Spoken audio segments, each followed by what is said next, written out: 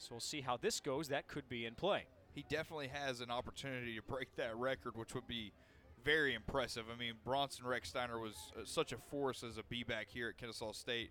I thought that record was going to stand for more than 2 or 3 years, but hey, there's the opportunity to break it here. Now, if he gets the record, does he get the belt as well? Question. 3rd and goal from the 5 left hash. Adeleke in motion from slot right. Shepard on the option, keeps on the left side, and he's in the end zone. Touchdown, black and gold. X-Man in the end zone for the 3rd time today. 2nd in the nation in rushing touchdowns earlier today, and he might surpass the running back from Eastern Washington and be all alone in first place when all is said and done this Saturday.